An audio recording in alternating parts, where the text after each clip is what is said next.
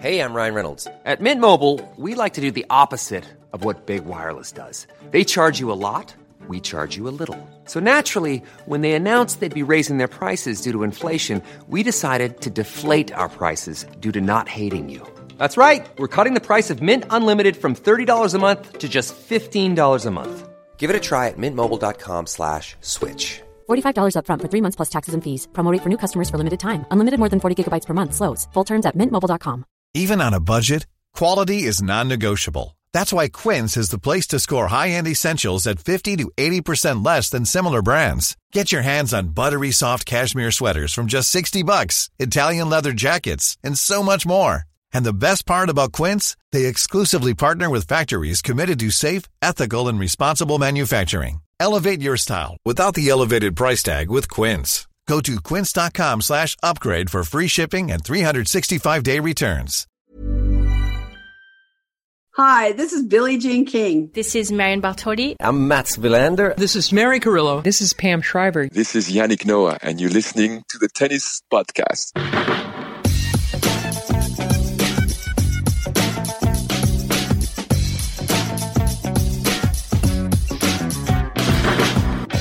Well, hello and welcome to the Tennis Podcast, and more specifically, or rather more geographically, to Tennis Podcast Towers, Launsenden. That's how I'm interpreting the street sign that I recently followed. David, have I got that anywhere near right? Well, the problem is I live basically here, and I've never heard of it before. So we've taken a turn that I wasn't expecting, and we've ended up on another farm. Yes, because myself and Matt have come up to David's neck of the woods for meetings, really, and for recording this podcast, and this is the time of the year when David offloads the many, many ideas in his head, and we discuss whether any of them are feasible in the real world. And we can't wait, Matt. I love coming up here for meetings, and I'm just praying that Wednesday's weather forecast doesn't come to fruition, because otherwise we may be in another Shrewsbury flood situation. Yes. But David's promised to rescue us in his big car. Yeah, thoughts and prayers for my my Honda Civic over the course of the next few days. We're in a rather more rural location than I was expecting. So rural that we have a group of sheep collecting outside our window. And Billie Jean, who is currently enjoying cuddles from David, has got both eyes firmly fixed on those sheep. So if you do hear any barking over the course of the next hour, you'll know exactly what is going on. Let's move on to the tennis, shall we? And let's start in Doha, where it is a first title of 2024 for world number one Iga Swiatek. It felt all week like she was on a collision course with Elena Rybakina in the final, and so it proved. Swiatek beating Rybakina 7-6, 6-2 in that final, with Rybakina having led with a double break 4-1 in the opening set. She took a medical timeout for a Raducanu-esque self-inflicted injury whilst serving, David, and kind of derailed herself therein, and never quite recovered. Kind of allowed Swiatek the opportunity to find her feet in the match, find her composure, I suppose, in the conditions. It was an incredibly windy day in Doha, wasn't it? And I do think of Iga Swiatek as the best wind player in the world, with those tiny footsteps that she takes. I associate Iga Swiatek so closely with squeaky shoes, tiny squeaks of shoes, trainers on the court, and you could hear that so much in those incredibly windy conditions. And she was a very deserving, in the end, dare I say, comfortable winner against her old nemesis Rybakina. So, certainly in the way she accelerated away in the second set, because that looked so unlikely early on. I mean, this was, for the first 5 games, a carbon copy of several of their other meetings. This was one player who just came out, seeing the ball big, having the crispest, most beautiful ball strike, the sound of it from Rybakina, and able to deal with the Swiatek game. She's sort of whipping the ball in Rybakina's direction with all that topspin on the forehand, and it's having no effect. She's just timing the ball backwards, and she was constantly going cross-court to the Swiatek forehand, going fast and deep and darting the ball into that side, and that looked like a real tactic of hers. And Iga couldn't really cope with that for the first 5 games. And yes, I think that hitting of the leg and having to have it treated, it wasn't a serious injury, but it was took the air out of the balloon for her a little bit. And I think it did discombobulate her a little bit. But perhaps the most interesting part of it was Swiatek went over to her coaching team and spoke to her coach for the entirety of that break. And clearly, whatever was said worked. And part of that, she said, I was panicking. I was panicking with what was coming my way, and I wasn't really doing the right things to deal with it. And whatever was said, what felt like came out of it was she just went into scrapper mode. And this is a player who I feel like sometimes comes undone against these big hitters because she doesn't want to be dominated. She wants to do the dominating. She wants to give you all guns blazing. And it's very exciting to watch. And when she's on, she goes and blitzes people 1-on-1. But when somebody stands up to her, she sometimes then goes into an error machine. And this time she didn't. She those little squeaky sounds on the shoes that you're discussing, whilst that's a trademark, it was almost amplified and magnified in this instance because she was just making sure she put those extra steps in to get to the ball, make her play more, go toe-to-toe but in a different way, and eventually just turn the tables. And I actually think that they should both come out of that match feeling pretty good because Rybakina showed that her top level causes problems for Swiatek, and kind of she should have won, really. She certainly should have won the first set. And yet Swiatek turned that around. So I think there's something for them both there. Yeah, I think that's a really good way of looking at it, actually. I mean, I think there really ought to be regrets for Rybakina, quite frankly. She should have won that first set. And, I mean, it goes without saying that if she wins that first set, it's a different match. I do think it's a WTA rule, isn't it, that if you draw blood, you have to seek treatment. I rather suspect she would have quite liked to power through. The Billie Jean sound effects you're hearing, by the way, are because I asked David to buy her some treats on the way over because I forgot to bring some. And David bought the most enormous pack of Billie Jean's favourite treats in the world. And they are in her eye line at the moment. And she's like, I know I've already had 3, but can I have some more, please? And the answer is no. What was I saying? Rybakina, yes. And that I rather suspect she would have liked to have carried on and stayed in the zone. But it was a bit alarming and not necessarily the trademark of a top player, how the bubble burst after that time, how she wasn't able to regroup very quickly. And I do think she really let Swiatek off the hook. She lost her 3 times last year, Swiatek. She is in her head. She's a double breakdown. She's on the rope. She's mentally spiralling. You've got to put your foot down. You've got to stamp on her at that point. And she did the exact opposite. And that should be a regret and is a bit of a, I suppose, mental worry for Rybakina. But I agree, tennis-wise, I still felt like Rybakina, when she's on, that game is a problem for Swiatek. And I do think perhaps part of the reason she's panicking is because she's come into this season with with changes to her game that are specifically designed to combat Rybakina and maybe to a slightly lesser extent Ostapenko, but those kinds of players.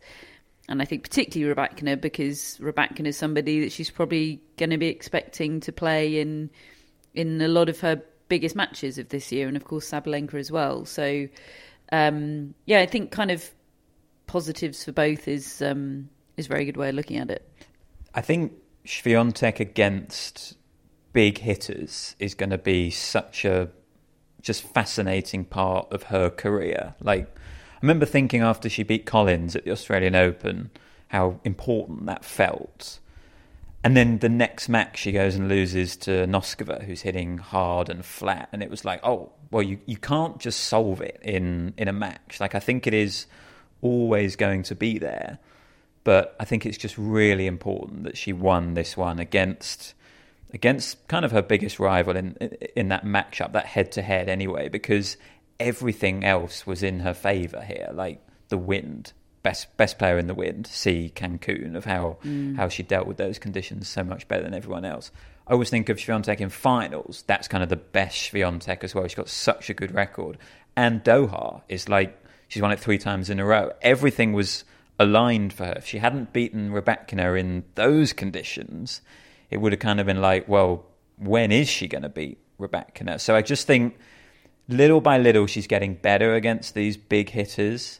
You know, like as you've described, that patience that she showed, that composure was way different to what she showed against Ostapenko at the US Open last year. Her sort of commitment to defend and scrap and get behind the ball and all of that, I think, is improving. But had she taken a loss there, I think that would have been real scar tissue. So I think it's massive for Swiatek that she won this. I think we can write it off as, just Swiatek winning Doha again, but like the manner of it, beating Rybakina, I think big. But at the same time, as you said, Rybakina, it's not like she's lost her advantage in that head-to-head against Swiatek. Like she has still got the game to cause her problems. So it just sort of all goes back to what we're always saying. We just want these players to keep playing each other because we just learn a little bit more every time. I just love it. Yeah, a more important win for Swiatek than for Rybakina, I think. Yes. And still a fantastic week for Rybakina overall. I mean, still a week that leaves you wondering what on earth happened in Melbourne to Anna Blinkova. And I was actually discussing that with my brother this week. This was before the final. He said, "Tell me Rybakina's not going to win Wimbledon." And I was like, "I can't. She's surely the favourite for Wimbledon." And then I went, but the Australian Open just makes me think. Just puts that asterisk in my mind. But then sometimes weird, anomalous things that you can't really draw any patterns or conclusions from do happen. And that's not good trade for tennis podcasters, is it? To just say, there's a thing that happened. Can't tell you anything about it or tell you what it means. It's just a thing that happened. But that sometimes is the case. And it's more often the case in women's tennis for, I think, 2 main reasons. Number one, they play best of 3 sets at Grand Slams, and there just is more variance in best of 3 set matches. And number two, I think menstruation makes it more likely that you're going to have the odd freak result. I've got no idea what was going on with Elena Rybakina, whether it's her time of the month in Australia. I'm just making a general point about the fact that, again, I don't know why I'm saying this, given it's such bad trade for tennis podcasters, but sometimes weird things do happen. But I find myself just going around in circles in my brain thinking, but what does it mean? And going, it doesn't have to mean anything. The thing is, I think that is a really important reminder for me and for probably a lot of people listening. Not everybody. There's a lot of people who probably think the same as you. I don't know whether that's a factor. It may not be one at all, but it may be one, and it is a factor that women have to deal with that men don't. And actually, I don't think it's a bad thing at all to just remind ourselves once in a while not to just draw some lazy conclusion based on every condition being equal, because they're not always, are they? And it can be that, it can be other things, but. Yeah, I mean, she didn't look in Australia, in Melbourne, like she has either side of it, apart from Adelaide, when she was also terrible. But you know, and listen, that may be the outstanding thing that she just needs to not do again. But generally speaking, it's a bit like Ostapenko against everybody except Azarenka. It's just Rybakina's form has been awesome either side. Other things from Doha. This has all just been biding time, by the way, before we can talk about the Ostapenko-Azarenka handshake. Before we get on to that, should we talk about Pliskova? Because you guys got really into the Pliskova story this week. The Cluj to Doha dash. That's a very good little pithy way of putting it. Well, it was It was pretty remarkable, actually. Like, I think it might be the most I've ever been into Karolina Pliskova this past week. You know, not a player who, you know, I respect the hell out of her career. She had an amazing career, you know, in terms of getting to number one and winning so many titles. But, you know, her brand of tennis, to be honest, has never excited me. But I found myself absolutely sort of glued to her story this week, because it wasn't just that she'd gone all the way from Cluj to Doha, and by the way, landed on the morning of her first match in Doha. She landed, I think, got a quick bit of sleep, and then played her match that evening. But it was the manner of her wins. Like, she was a set down twice and came back to win. Won another 3-setter as well, beat Naomi Osaka in 2 tiebreaks, a really high quality match. It was just really impressive resilience. It was almost like she had a bit of a point to prove. Like, she was just gonna say, "Look, I'm gonna push myself to the absolute extreme here. Everyone's writing me off because how can I possibly win this match? I've had no preparation." And yet she just kept doing it. And I found it really impressive. And honestly, in the last couple of weeks, she's pretty much halved her ranking, I think. Won a title. I think, we're seeing the benefits of dropping down a level and winning a load of matches. She was winning matches based, I think, on confidence and feelings of getting a lot of wins recently. It was helping her over the line when she didn't necessarily have her best tennis. But it was just pretty remarkable, actually. Like, a shame and perhaps inevitable that she did eventually just run out of steam and had to withdraw, didn't she, ahead of her semi-final that would have been against Swiatek. And that was a real shame, you know. And the point is, the tennis schedule shouldn't punish people for doing so well one week and compromising them the next week. You know, that was a shame, and there's a bigger talking point there. But, like, she made the most of the matches that she did play in Doha, and it was very impressive. I think Naomi Osaka would quite like to not face Karolina Pliskova again for a while, because that's the second time this year she's lost out to her, and it was kind of felt like quite a similar match, like close but just not close enough, and high level. Yeah, like, again, like, both teeing off on the ball, and there was a moment towards the end where Osaka started saving so many match points, and I was reminded of, you know, all the times she's done that previously, and you thought, is she gonna do it again? Is she gonna get out of jail in this match and go on to win it? But honestly, Pliskova was too relentless and too good. But there were good signs for Osaka in Doha. It was her best tournament so far. I would say that it was kind of a shame for her that she didn't get to play. I think it was her last 16 against Serenko. She doesn't need walkovers right now. No. She needs matches. So it's the big problem about coming back is you can very easily end up playing 4 weeks in a row and playing 4 really good players and just getting no real match routine. And actually, I think that. So I think this was quite a good step in the right direction. She sort of felt like she was part of the tournament, part of the tour during this week. And I agree with the Serenko match. I think she probably would have won that, and that's another bit in the tank, isn't it? It's that bit of match toughness and everything else. But I was encouraged. I didn't see the first match she played against Pliskova at the start of the year, but she was right in this one, and it could have turned. Am I right that she's not playing Dubai this week? She pulled out of Dubai during her run in Doha. Yeah.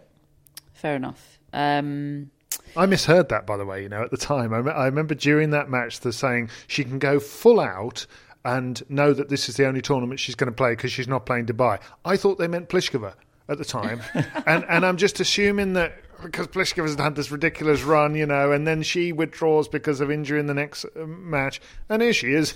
I think Pliskova is playing Dubai. Yeah, she's already won a match. And I'm like, hold on a minute, I thought she'd pulled out. I'd got the wrong player. Look, when you're on a roll, David. Right, we have arrived at destination, folks. Elena Ostapenko has still only lost to one player in 2024, and she's done that 3 times. She has lost once again to Victoria Azarenka. Now, I commentated Ostapenko's second loss of 2024 to Azarenka, and that was in the third round of the Australian Open. And it was a tense match. It was clearly a match between two players that didn't have too much warmth for one another. But I have to say the handshake disappointed me on that occasion. In fact, I would say the general level of aggro disappointed me. It was just a sort of quite low quality tennis match with sort of a simmering level of tension that never boiled over into anything funny. Well, turns out they were just saving themselves for or rather Ostapenko was saving herself for the handshake in their match in Doha, which was once again won by Victoria Azarenka. Would somebody like to describe, perhaps professional radio commentator David Law to my left, what Jelena Ostapenko did in lieu of a handshake? Well, it got better on the third watch, I felt, because my first watch of it, I knew it was going to be something special because of the way it had been going along. I mean, Ostapenko's getting an absolute hammering in the first set. The second set's really close, but Azarenka wins again. And just the body language of Ostapenko and the reactions to the body language from Azarenka throughout the match had told me where this is going. And it's just, how severe is it going to get? You know, I've had you two reenact an Ostapenko handshake at Wimbledon of the sort of no-look variety, barely putting the palm up. Well, this one was worse because she walks to the net, she gets there first, and she quite dramatically just points her racket frame in the direction of Azarenka like they used to do 4 years ago during the height of the pandemic when you're not allowed to shake hands. and Azarenka, and I thought that was the handshake until I went back for a second viewing and realised that Azarenka, upon seeing this outstretched racket, just stopped and looked incredulous and sort of went, "Oh, forget this," and just walked off and didn't even try to tap the racket. Act 3 is Ostapenko like rolling her eyes as if it was Azarenka's act of aggression, like, "Oh, well, she's refusing to shake my hand then," looking indignant. It was 5 seconds of pure entertainment. Yeah, it's the perfect aggro sweet spot because it is not horrifically unpleasant and unpalatable, but it is just wonderfully childish and silly and funny. Yeah, it's just utterly pathetic, isn't it? So good. Something that I'm also finding really funny about this Azarenka-Ostapenko 2024 rivalry is that Azarenka has lost her next match every time after beating Ostapenko. It's not like she's in title-winning form. She's just in Ostapenko-beating form. Isn't it just a perfect example of how styles impact matches? Because we've seen Ostapenko smash Iga Swiatek off the court several times. And we've seen Azarenka absorb the game of Ostapenko every time and manage to beat her. And quite often, Azarenka, when she faces Swiatek, as she did in the very next match, couldn't get near her, really. I mean, I think the first set was close, but, you know, it's just one of those things. And Azarenka knows how to absorb that game. Yeah, absolutely. It's a beautiful illustration of that head-to-head. The WTA Tour moves on to Dubai this week. It's another 1,000 event, and it is Aryna Sabalenka's hotly anticipated return to competition after winning the Australian Open. Ostapenko and Azarenka in different halves of the Dubai draws. If they're to meet again, looking forward to that will be final. in the final.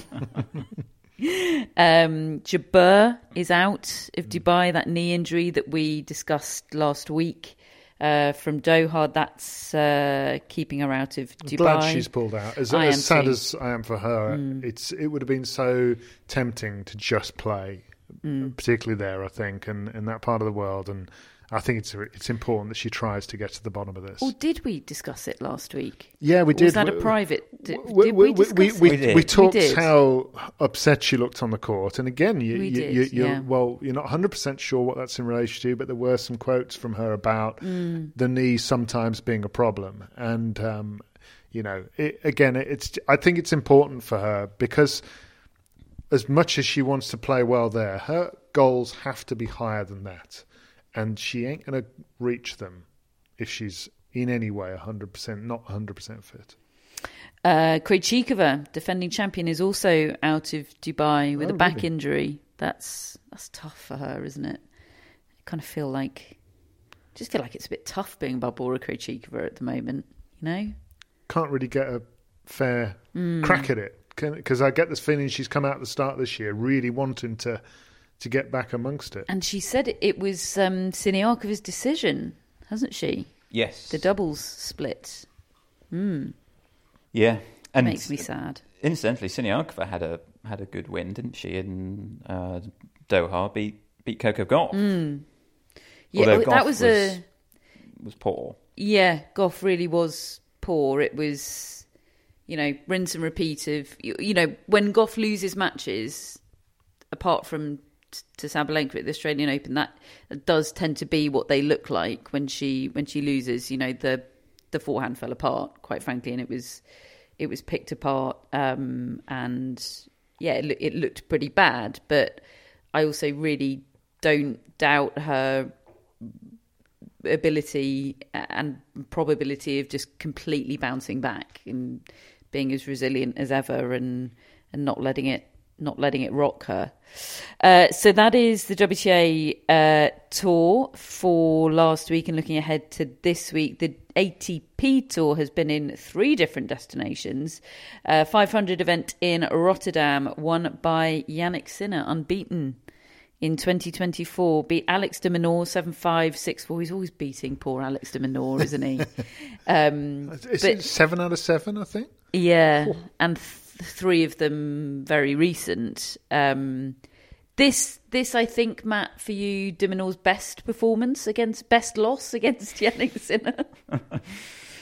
I think so. I think he did win a set against Sinner, but several years ago. Certainly of the recent ones, this was de Minaur's best display, and it's tricky, isn't it? Because de Minaur is he's top 10 player in the world now. He's such an elite player. It's almost a bit patronising to say, "Oh, you did a great job, Alex." But I really do think that he did. I thought he was brilliant in this match, and kind of the best thing I can say, I guess, is that it didn't feel like to me that he was a worse player than Yannick Sinner in this match. Like, I didn't look at it and obviously think that there was a huge match-up problem. It was a really close tennis match. There was 3 points in it in terms of 79-76 it was at the end. It was so close.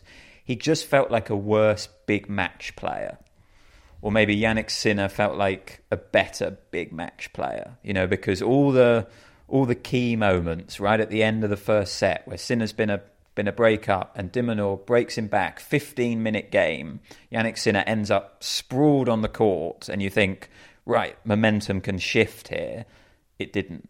And it was exactly the sort of thing that I would have probably said about if someone was playing Novak Djokovic, when you think you're going to get the momentum on your side, and you don't. And Sinner meant that was the case. He just broke back in the next game and then served it out. And he did similarly in the second set when de Minaur broke. He just broke him in the very next game. It was little moments like that. Sinner, who I don't think he didn't have his best level in any of his matches, I would say, in Rotterdam, but he's raised his floor, hasn't he? And he's got playing with so much confidence. He can manage matches now. He doesn't panic. And he rode out a lot of big moments, and he looked like a player who has just leveled up and is now a Grand Slam champion and has learnt to win without his best. And yeah, it was deeply, deeply impressive. He's the first maiden male Grand Slam champion since Leighton Hewitt to win their next tournament after playing a slam. And incidentally, I think Darren Cahill is coach of both of those. That's a great stat. I mean, it's telling. It feels impressive. It feels. That doesn't surprise me when I hear it, because that's how it feels. Like that is a big deal to go and back that up. Yeah, I mean, winning, not playing your best, winning matches, and by extension winning titles when you're not playing your best is such an important developmental stage for top players, isn't it? Because how many of Djokovic's slams has he won playing his best? Not many. Certainly more recently. And if you're going to rack them up, like I wouldn't expect you to win unless you're Coco Gauff, your first Grand Slam. That's probably you playing lights out, but that's part of the evolution of a tennis player, isn't it? That it's just sort of become a winning machine. Yeah. You win the right points rather than sort of, as you said about the de Minaur match. In terms of the numbers, it was all but even. And, it's something that Sinner has nailed in a way that Alcaraz hasn't. Not quite winning ugly, but winning not playing your best. Alcaraz efficiently. We'll come on to talk about Alcaraz and, of course, Nicolas Jarry in a moment. But Yannick Sinner's got an edge in that department on Carlos Alcaraz. I still believe Alcaraz's top level is higher, but I don't think you win much with your top level. Well, isn't there a comparison there between when you talk of the big three? Probably people spend more time exclaiming about shots played by Roger Federer and Rafael Nadal, and yet Novak Djokovic has won more than them both. And here we have very embryonic stages, but we have somebody we jump out of our seats watching more often in Carlos Alcaraz. And yes, at the moment he's won 2 Grand Slams, Sinner's won 1. But which one of them feels like the more mature, professional sports person, winning machine? I know people rail against me for saying the word professional, but I think that there is something to that about just that absolute last degree to which Djokovic and Sinner find ways and know when to raise it and know when to knuckle down and not miss. And I just think that Sinner is, of all the players out there, is learning the Novak Djokovic recipe.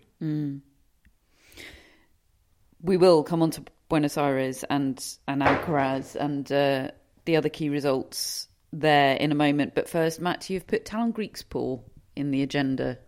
This is you have the floor to talk about Talon Griekspoor. Well, I was just going to quickly say on Alex de Minaur, I know we've talked about that loss there that he took against Sinner, but he had a great week in terms of beating Rublev and Dimitrov back to back, and I just think I always used to think de Minaur had such a ceiling, and he is now not Yannick Sinner, but he is regularly beating so many of the other top players. He's doing what Sinner does, but at a slightly lower level. Yeah, I'm just really impressed. I think we talk about we've spoken about Dimitrov sort of understanding his own game better. I think de Minaur is understanding his game and when to counterpunch and defend versus when to attack more, and he's getting so much more out of his serve. He's just a way better player than it used to be, and I just think that's worth noting. He's doing his serve is doing so Well. improved. It is so improved. Again, I think he lost the baseline rallies against Rublev, and if you'd said, how does Alex de Minaur win tennis matches if he's not winning the baseline rallies a couple of years ago? You just wouldn't have thought it possible, but he's getting cheap points now, and I think that emboldens him to be a bit more aggressive with the rest of his game, right? The fact that he's getting more cheap points, I think, makes him feel like he can take a few more risks. Yeah, and he's got a lovely slice backhand as well. It's really good from Alex de Minaur right now. And yeah, I've put off talking about Talon Griekspoor long enough. He had a good week. He's really good at home. And he's really good in the Netherlands. I think he's won 14 of his last 16 matches at home, and the 2 losses have been to Yannick Sinner in the Rotterdam semis. Dutch players are good at home, aren't they? Remember Tim van Rijthoven? Yeah. Well, and Rotterdam is a fantastic tournament. It is. It's got, decades of history. I first went there in 2002. It's 22 years ago. It ought to have been going about 30 years at that point. But I think they are super motivated to play well at home, and the conditions, I think, suit their game. It's what they come up playing on a lot of the time. the scorelines of those first two matches were what made me think, Talon Griekspoor is absolutely somebody we should talk about here. I mean, they're incredible. It was 7-6 in the third against both Mazzetti, and then he beat Herkach, didn't he? And Herkach indoors is like a nightmare. Both are set down, and both of them 7-6, 7-6 after that. Yeah. I was a little bit... I was expecting more from him in a way in the semi-final, and that might sound incredibly harsh because he's playing Jannik Sinner, but I didn't think he quite brought it in that semi-final. I really thought that would be a tough match for Sinner, and Sinner kind of really took care of him easily. But yeah, no, he's had a good week there, and kind of unfortunately for him, he got to the semis last year, as I said, so he hasn't actually sort of gained a load of points. It almost feels like he's put in a lot there. He's beaten Herkach, and he's not actually going to gain loads in the ranking. Like, he needs to keep doing it elsewhere. That must be such a bummer for a tennis player, feeling like you've had an all-time week and all you've done is stood still. Yeah. I still don't feel like I completely know what he is as a player yet, and yet sometimes he can get good wins. But I'd like to see. It's a bit. It's not quite Hugo Gaston outside of France, but I want to see him go elsewhere and do it now. Outside of Paris. One size fits all seems like a good idea for clothes until you try them on. Same goes for healthcare. That's why United Healthcare offers flexible, budget-friendly coverage for medical, vision, dental, and more. Learn more at uh1.com. Quality sleep is essential. That's why the Sleep Number Smart Bed is designed for your ever-evolving sleep needs. Need a bed that's firmer or softer on either side? Helps you sleep at a comfortable temperature? Sleep Number Smart Beds let you individualize your comfort, so you sleep better together. J.D. Power ranks Sleep Number number 1 in customer satisfaction with mattresses purchased in-store. And now, save 50% on the Sleep Number Limited Edition Smart Bed for a limited time. For J.D. Power 2023 award information, visit jdpower.com/awards. Only at a Sleep Number store or sleepnumber.com. This edition of the Tennis Podcast is sponsored by Tennis Channel, and Tennis Channel Plus is the place to watch the French Open. They've got every court live, and you can watch on your phone or on your smart TV in HD. Sounds great. There's genuinely nothing I like more than watching multiple courts with matches everywhere. And can I just sit and watch Court Says in Longland all day? You sure can, David. Wherever the stories are, the rivalries emerge and the generations clash, you can watch it all with daily live coverage beginning on Monday, May the 20th. Be there when it happens by subscribing to Tennis Channel Plus to stream daily coverage of Roland Garros. Use promo code TennisPod20 for 20% off your annual subscription. Now, speaking of great weeks on home soil, how about Facundo Diaz Acosta, who has won the Buenos Aires title, and he's only done it the hard way by beating Nicolas Jarry in the final, 6-3, 6-4. Jarry following up from the biggest win of his career over Carlos Alcaraz in the semi-final. Couldn't back it up in the final. It's a tight turnaround, isn't it, kind of emotionally and physically, but Diaz Acosta, I had a message from my dad whilst watching this final, and it was vibe central, this final. It was, a lot of people would have tuned in, sorry Matt, and gone, who the hell are these two? But I think very quickly, just the vibes and the atmosphere would have pulled you in. And quite honestly, it's the sort of match where if you didn't have the vibes and the atmosphere, a lot of people would just turn off. But it just reeled you in with such a great watch. And Matt, my dad is dying for all the information you have on Facundo Diaz Acosta, and I'm sure he's not alone. Yeah, it's amazing how, like, I don't think tennis makes the most of its South American swing. I think there should be a Masters 1000 there, but South America makes the most of the tennis that it's got. Like, they show up for all these events and the atmospheres are brilliant. And, David was describing the Cordoba final last week, and, that was by no means household names in that, 2 qualifiers, and yet amazing scenes. And here in Buenos Aires as well, even without Carlos Alcaraz, they had this kind of the enemy was Nicolas Jarry from Chile against the home favourite, Facundo Diaz-Acosta. And it was fantastic. And honestly, he came to my attention for the first time at the Australian Open this year because he played Taylor Fritz in the first round. And that was a 5-setter. And I remember at the time we talked a lot about Taylor Fritz. We saw that match from his perspective and how he has all these problems in the first round of Grand Slams, and other top players won't get themselves involved in a 5-setter against Facundo Diaz-Acosta, and we were probably a little dismissive. And yet I went back to read Taylor Fritz's transcript after that match, and he was telling everyone, watch out for this guy Diaz-Acosta. Just going to read what he said. He said, a lot of people are going to look at that score and think that I'm out of form and not playing great. But there needs to be some respect given to this guy. He's really good, honestly. I told him that at the net. I shook his hand and I said, you're really effing good. He was returning serves that I feel like nobody else, unless they full-on guess, would return. He wasn't even picking sides. I was hitting bombs and he was returning them. I've never seen anything like it.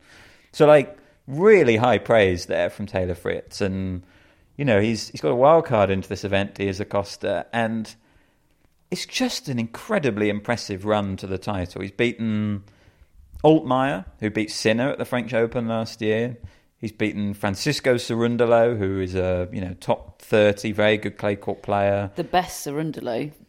By far. Who's having a tough year, by the way. He is. Did you see that heartfelt post he put Yeah. out about what a tough time he's having? Yeah. He's not peak Cerundolo at the moment, but it's still a good win, yeah. Lajovic, very good clay court player, pushed Alcaraz on clay a lot last year. Correa, not the best Correa, admittedly. But he was on a run. Still a good clay courter. Yeah. And then Nicolas Jarry, who is, fresh off beating Carlos Alcaraz. And he's beaten them all in straight sets. And look, Nicolas Jarry did not play well in that final at all. But it was love 40 he had on the very first game. Jarry had love 40 on Diaz-Acosta's serve. And I thought, wow, Diaz-Acosta playing his first final in front of his home crowd. This is going to be kind of tough for him. But he got through that service game. And after that, it looked like he was sort of born to play these sorts of events. He was lapping up the crowd. He made Jarry look slow and lumbering, and he was reading the play, and it was a real effort to get over the line. I think it took him 6 match points to get there eventually, and it was still pretty nip and tuck. But honestly, what a story. He'd only had 2 ATP wins before, and he gets 5 in a week and wins his first title. Pretty special scenes, because as I said, he's from Buenos Aires as well, and the crowd were really appreciating it. And yeah, there's just so much heart and soul in these events, and he was providing a lot of that. It was special scenes. Yeah, because he's not out of nowhere, is he? He's 23. He's been a challenger player basically, and this propels him. It kind of leapfrogs him over the nether zone, doesn't it? Of sort of deciding whether to play challengers or try and play qualifying for the bigger ATP events. He should be getting direct entry now inside the world's top 60 for a while at least into the bigger events. And yeah, we always talk about that sort of that black hole zone that you can get stuck in, sort of 80 to 120 in the world ish. But he's kind of through that tunnel now, and he's got a platform to work with, so we'll see. Yeah, no one's going to want him to be unseeded at the French Open and you run into him in the first or second round as a top player. Yeah, he's one of those players that all the top players will be willing on. Get inside the world's top 32, please, because I don't want to draw you. Yeah. Definitely Taylor Fritz is thinking that. Now then, Nicolas Jarry's defeat of Carlos Alcaraz in the semi-finals. First of all, Matt Roberts, your floor to talk about Nicolas Jarry. Someone tweeted me saying, this match is so Matt Roberts coded because it was Jarry Alcaraz. And I was like, yes. Look, Jarry, who actually we'd sort of been talking about and slightly joking, actually hadn't had a brilliant start to the season. Like I didn't actually think he was playing all that well, and even his prior wins, it was 7-6 in the third against Wawrinka, and then he got through via retirement from Echeverry in the previous round. Like I didn't see this performance coming, but he was brilliant against Carlos Alcaraz.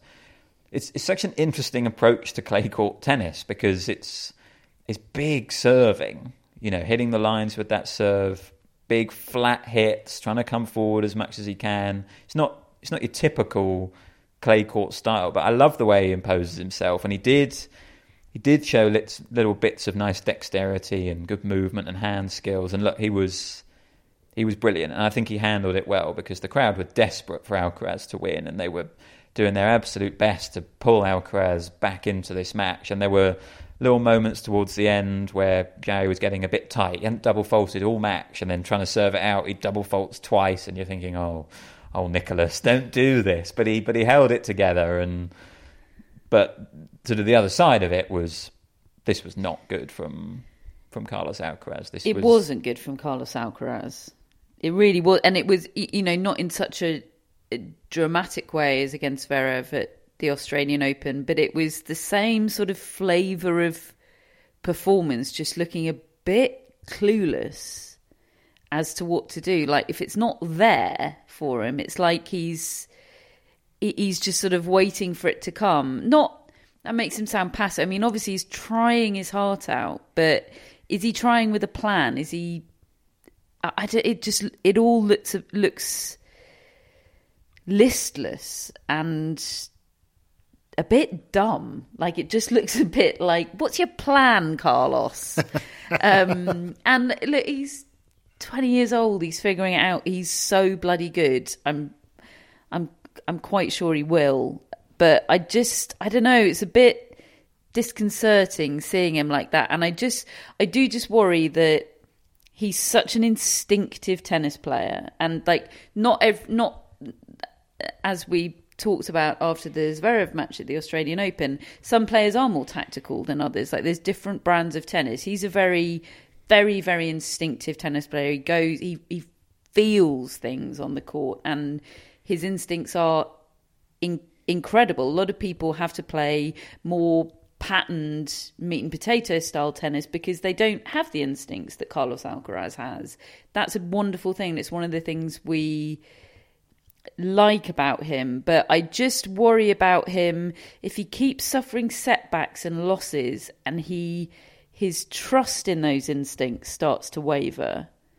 I worry where that leaves him. I just think he needs to have conviction in his whole body to be able to play the type of tennis that he plays. And I worry about these wounds accumulating and what that does to the particular type of tennis he plays. I think it's a fair point. The word reliable is not a very sexy tennis word, but that's what Jannik Sinner is, and it's bloody effective. And I'm afraid from Alcaraz's perspective, his game doesn't feel very reliable at the moment. You don't really know what's coming from it from one game to the next. And he is the most exciting player in the world for me, but that isn't a recipe for guaranteed success all the time. And he's going to have to work some stuff out, I think. Have you either of you ever seen such a big gap between floor and ceiling in a Grand Slam champion? Ostapenko. Touche, Matt. That's very good. Touche. Yeah, there aren't many that have just completely won a Grand Slam, taken it by storm. Now he's better than that because he's done it twice, and he's faced down Novak Djokovic at Wimbledon and outlasted him and done it there. So he's clearly got it. He's not just coming out blitzing people and that being that. But I'd be very interested to know. I actually thought about trying to do it as a bit of research for this particular podcast, but certainly one for the future. I didn't have time for this one. To speak to some coaches, probably off the record, and find out, are the things that the locker room is starting to learn about how to take this guy on? Because he didn't suffer these sort of losses in the first year that he really came to prominence, when he nearly beat Berrettini at the Australian, when he won Madrid, when he won Miami, when he came into the French Open feeling like the favourite in many ways.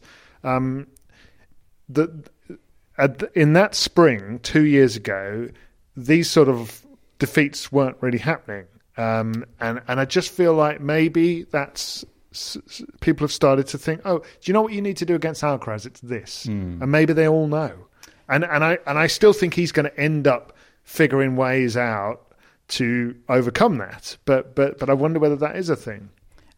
And I do think if you look at his recent losses, there has been a little trend of sort of game style wise. Like, Zverev is not that different to Jarry in terms of, like, they were both hitting big and hard up the middle. And I think Safulin beat him last year as well, didn't he, towards the end of the year? Like, he's a big ball striker as well. And I remember when Djokovic played Alcaraz at the ATP finals, he was going big on his forehand. Like, I think rushing Alcaraz is something that you can do right now. The slow starts are a real trend. Like, that's a problem for Alcaraz right now. And he sort of spoke about it after the match in his press conference, and he was talking about it in terms of his concentration. He thinks his concentration is a problem on court right now, and he says it has been for a little while. And it's not like he's losing these matches without showing any glimpses at all. Like, I can point to all these losses, and there've been little moments of Alcarazing in all of them. Even against Jarry, he did a remarkable lob at one point, and a remarkable sort of forehand volley winner from the baseline that just no one else would play that shot, and he hit it for a winner. And you think that's what, you know, he's capable of. But as you said, being able to play more reliable tennis would be sort of perhaps more efficient at this stage. But like, he's so good, and he has so much runway ahead of him. Like, I remain not worried about Carlos Alcaraz long term. I genuinely think this is just a period in his career that he's going through, and I think he's going to win so many more big tournaments. But I do wonder whether he's so ravenous, and he's got such high expectations of himself, and in a way that's one of his greatest strengths, isn't it? But I do think maybe he does need to be a little bit more methodical and reliable, and think one tournament at a time rather than talking about world number one, right? Every 5 minutes, you know. And that's. He's gone back to his old haircut, hasn't he? Maybe that's the start of the back to basics. I like that energy. We get so excited about his game. I think he gets excited about his own game and his own potential, and it's almost like you want to keep that and bottle that, but also rein it in a way. And look, he's basically got the same draw in Rio this week. It's all the same players. It's sort of the same. It's like Adelaide 1 and 2 all over again, except it is two different countries and cities. It's now a 500. It's now in Rio, but it's like, put that behind you, Carlos, and go and play that tournament again, but in Rio this time. And look, if it keeps happening, I suppose I will have to eventually get concerned. But right now, I think personally, I'm still on board the Alcaraz hype train. I mean, I think we all are. Not too much time left to talk about Delray Beach, but no matter really, because the final has not yet been played. As we record this at 5 p.m. UK time on Monday, Delray Beach has had to postpone its final due to rain. Torrential rain. They made a very early call in Delray Beach. They obviously saw an extremely threatening looking weather radar and decided there was zero prospect to getting the final played, and they made a very bold and I think very good early decisive call to cancel this final, postpone it till Monday between Taylor Fritz and Tommy Paul going for the Dallas Delray double. So we'll cover that one in next week's show. I think the only thing I think perhaps we should pick up on from Delray Beach is Francis Tiafoe. He lost out to Tommy Paul, a match I watched, and I was really quite shocked at how bad Francis Tiafoe was, and I didn't go in with brilliantly high expectations. I was tuning into that because I wanted, I was feeling a bit weird about where Francis Tiafoe is at right now. And I wasn't necessarily expecting him to win that match, playing against a guy extremely high on confidence on a roll in Tommy Paul. But I think you watched it as well, Matt, didn't you? It was the nature of the loss. It was bad from Francis Tiafoe. I mean, it's like, to think the vibes that he was emitting into the world 18 months ago. I remember interviewing him on the eve of Queen's last year, and he just wanted to be in his orbit somehow.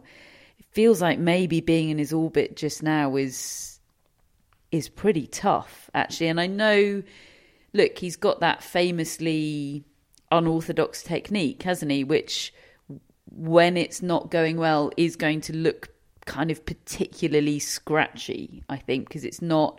I mean, I actually find it really compelling to watch that technique and how effective it can be, but it is, it's not typically beautiful, and when it's bad, it looks bad, but it's more just the energy around him. I feel like his aura has changed colour, and not in a good way. If he was wearing one of those mood rings that Matt probably doesn't know about, because that's a reference from like the 90s. Do you remember the mood rings, David?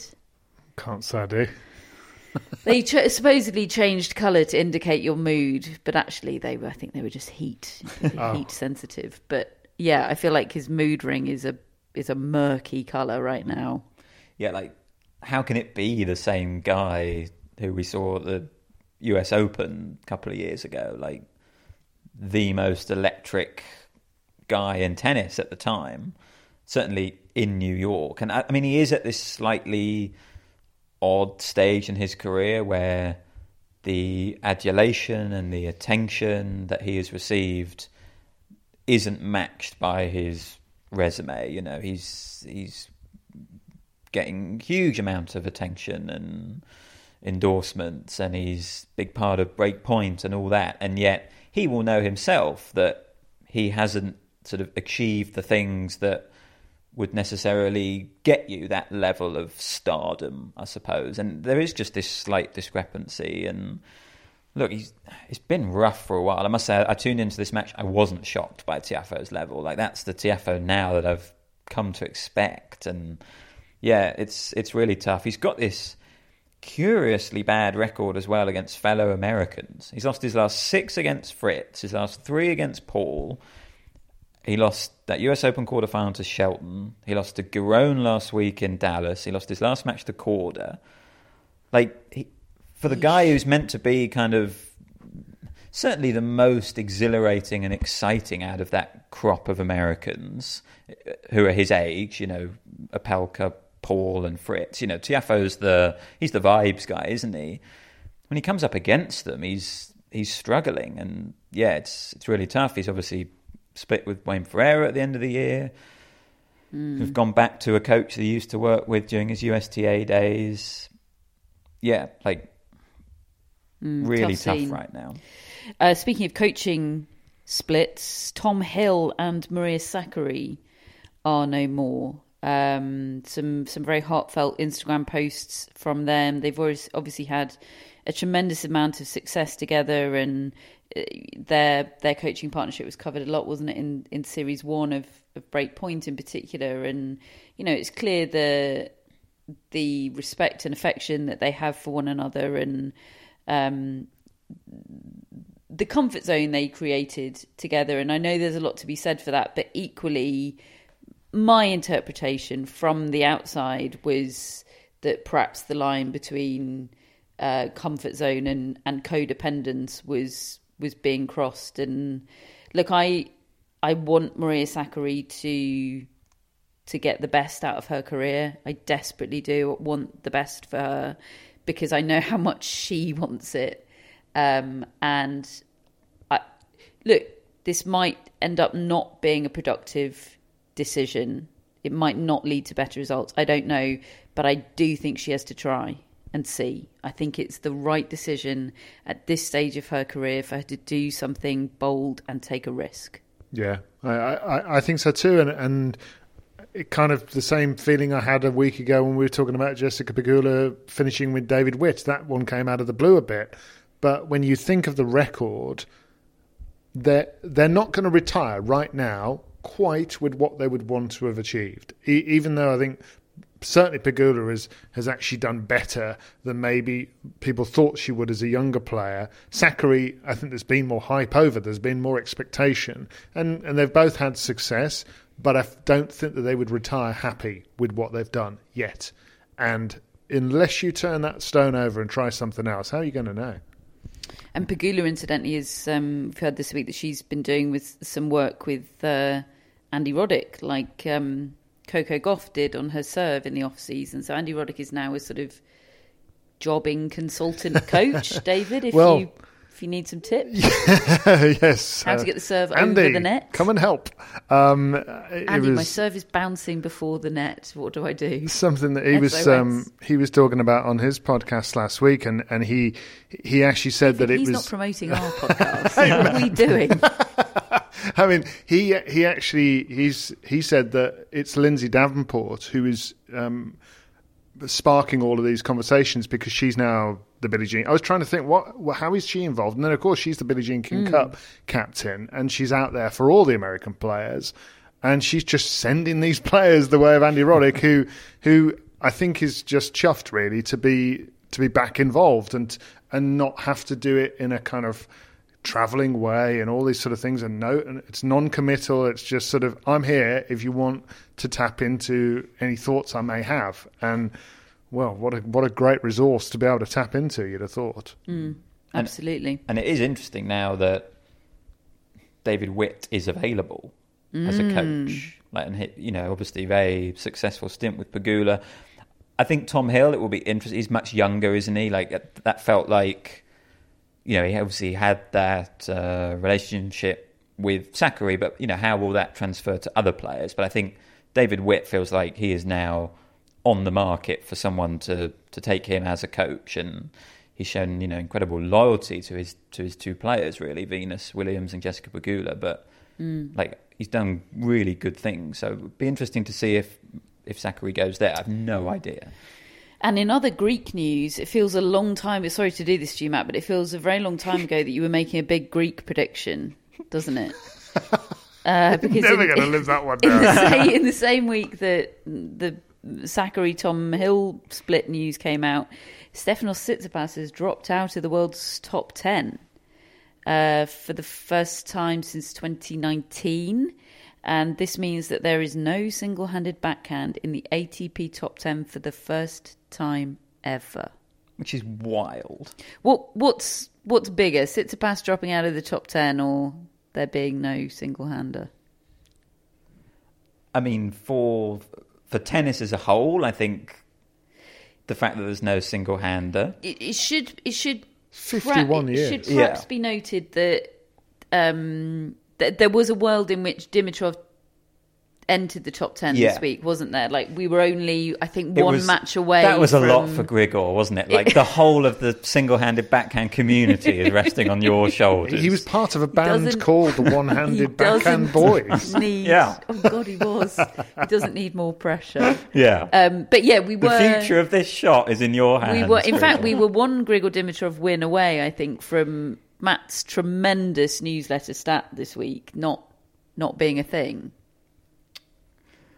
Sort of. Mine's about year-end top 10s. Okay. So we're not there yet. So it would still have worked. And the thing about Tsitsipas is that, like, absolutely incredible streak he's had of being consistent in the top 10. I think we can overlook that, but that's a long time of consistency.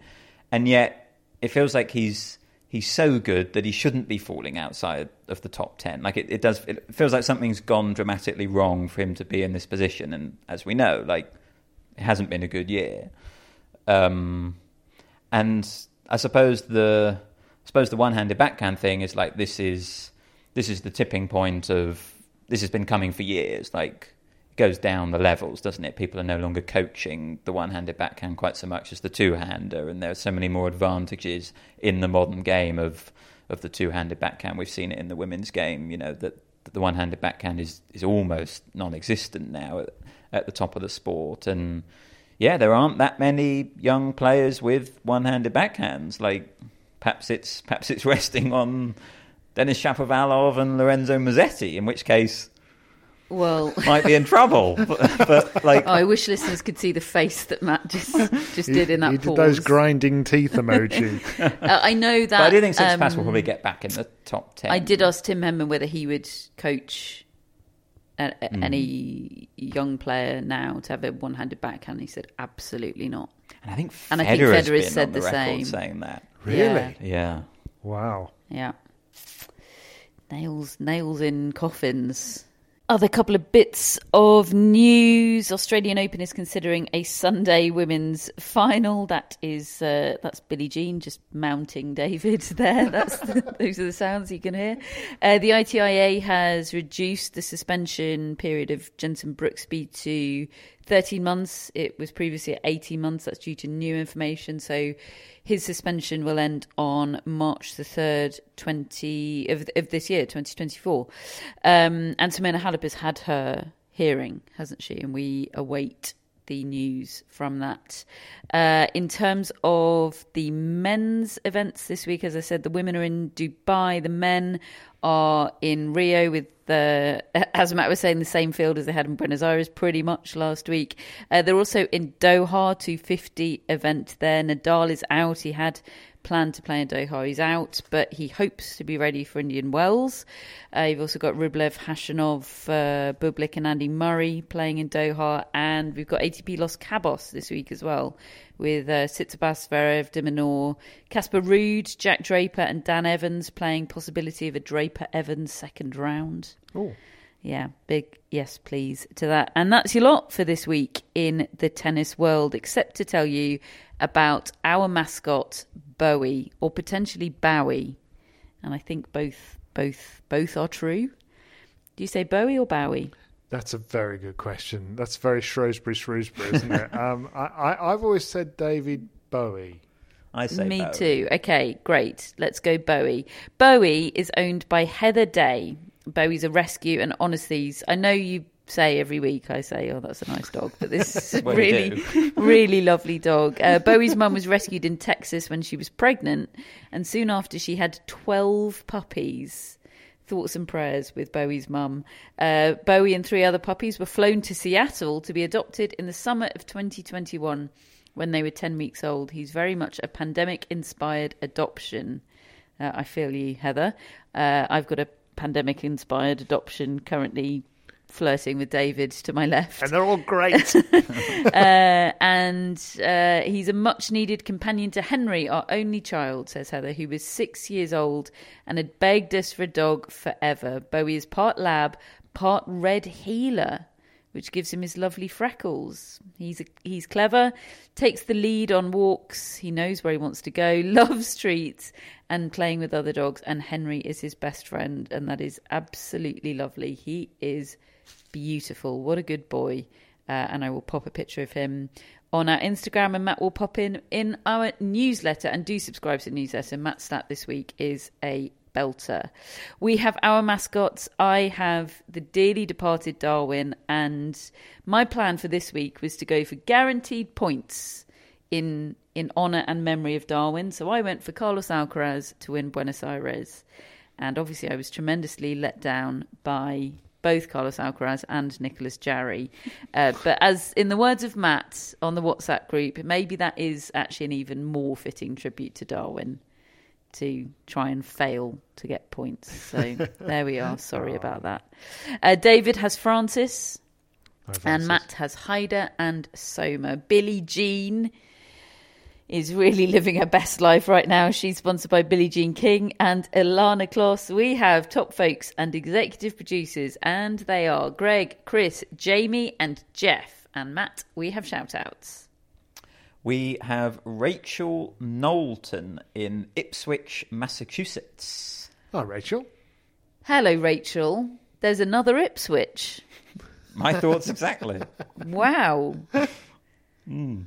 I was just about to say home of the Tractor Boys, but no. Well, Matt and I have driven through Massachusetts. Yep. And Rachel, Catherine, has a Bernese Mountain Dog. Rachel. That we named Rafa, she says. Oh. Send pictures, Rachel. Send pictures urgently. Thank you very much.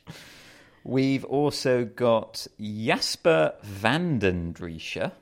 Hello. Jasper says, I bet Catherine will be the best one to pronounce my family name, since she is an expert in pronouncing Dutch names. I was going to in our Rotterdam review show as well. How perfect. Although actually Jasper is from Brussels in Belgium.